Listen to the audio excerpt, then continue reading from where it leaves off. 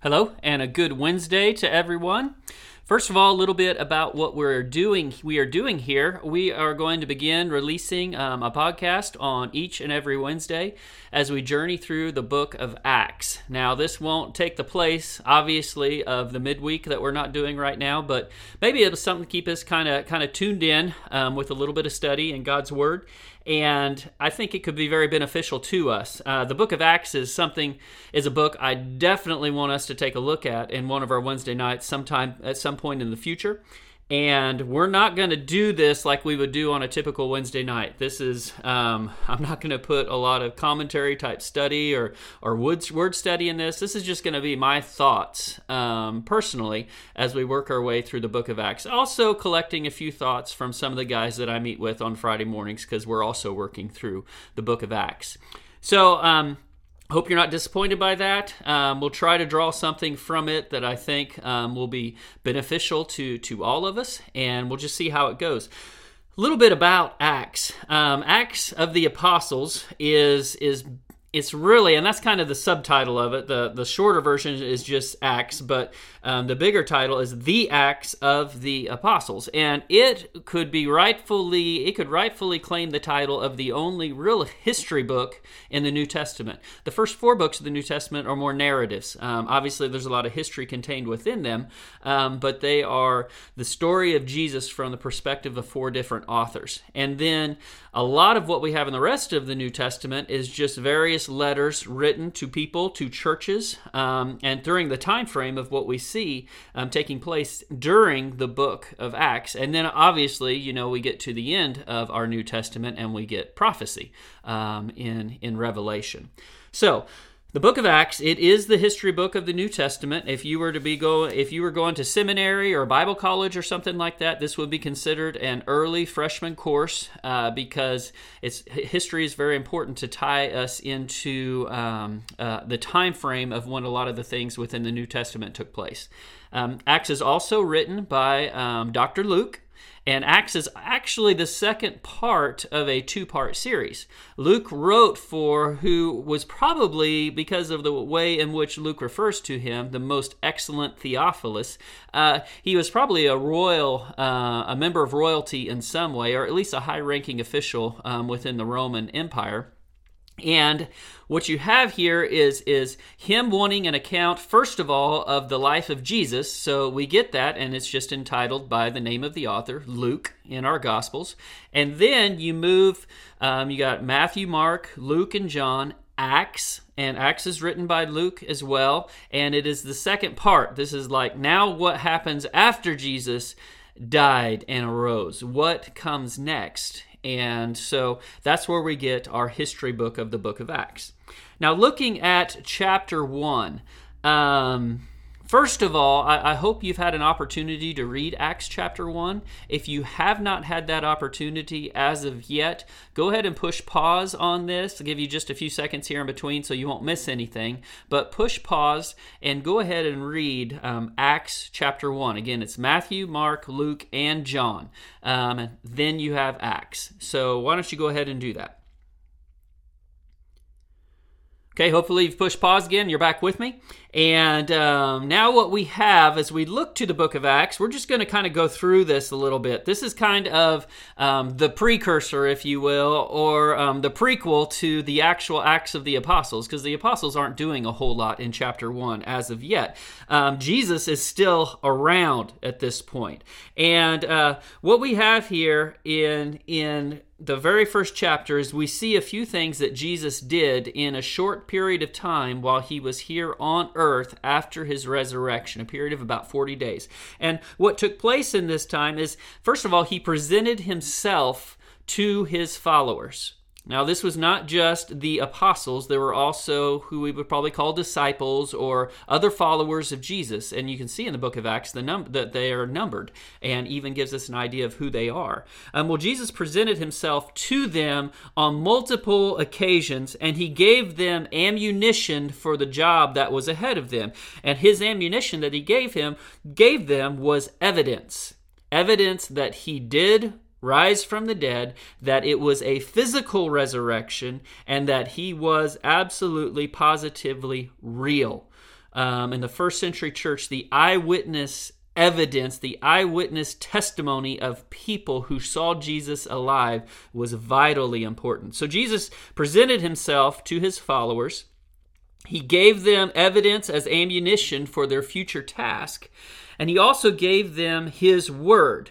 And his word was this. He said, "Power is coming." Now, Jesus had already alluded to this to his closest followers, his apostles, saying that the Helper was coming, and that Helper would be the Holy Spirit. And he tells them again, there is power coming to you. And following that word that he gave them instruction. He said, go to Jerusalem and wait, because power is coming. So, and then after this, Jesus rises into heaven. He ascends into heaven in the presence of these people, these followers of his.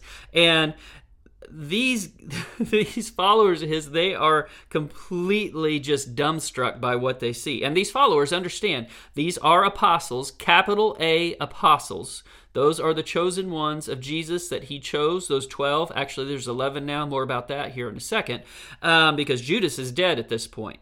But those 12, well, as I said, now 11 apostles, but there's also followers of Jesus, his disciples, his followers.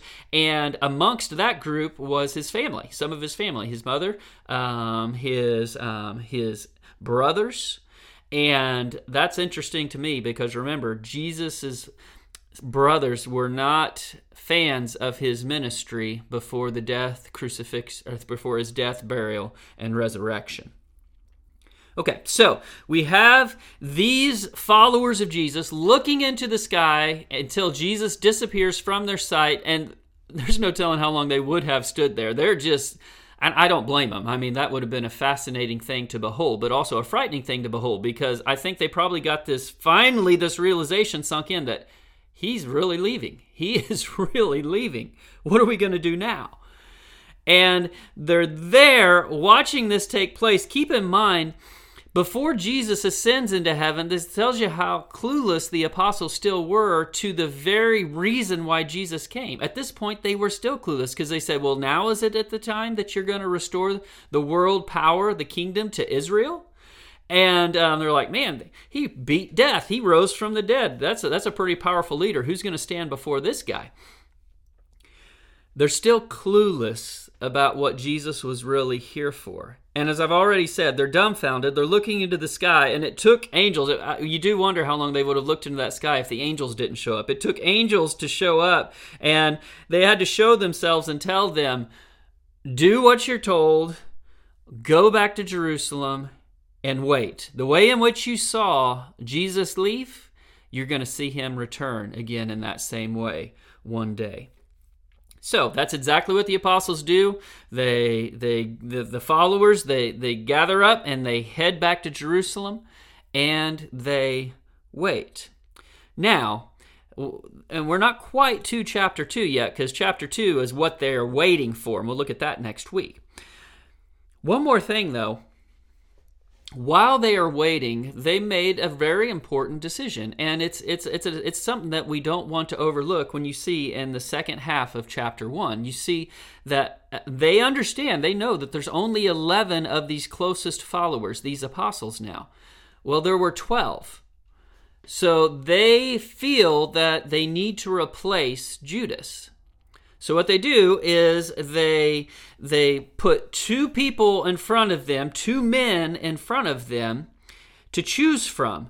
Now, there were some stipulations about these two guys.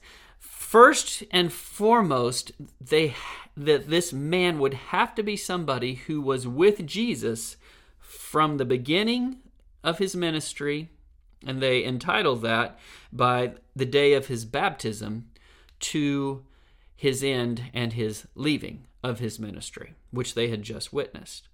So that was very, very important to them. And the reason for that is because this apostle had to be an eyewitness of everything Jesus did and everything that Jesus taught.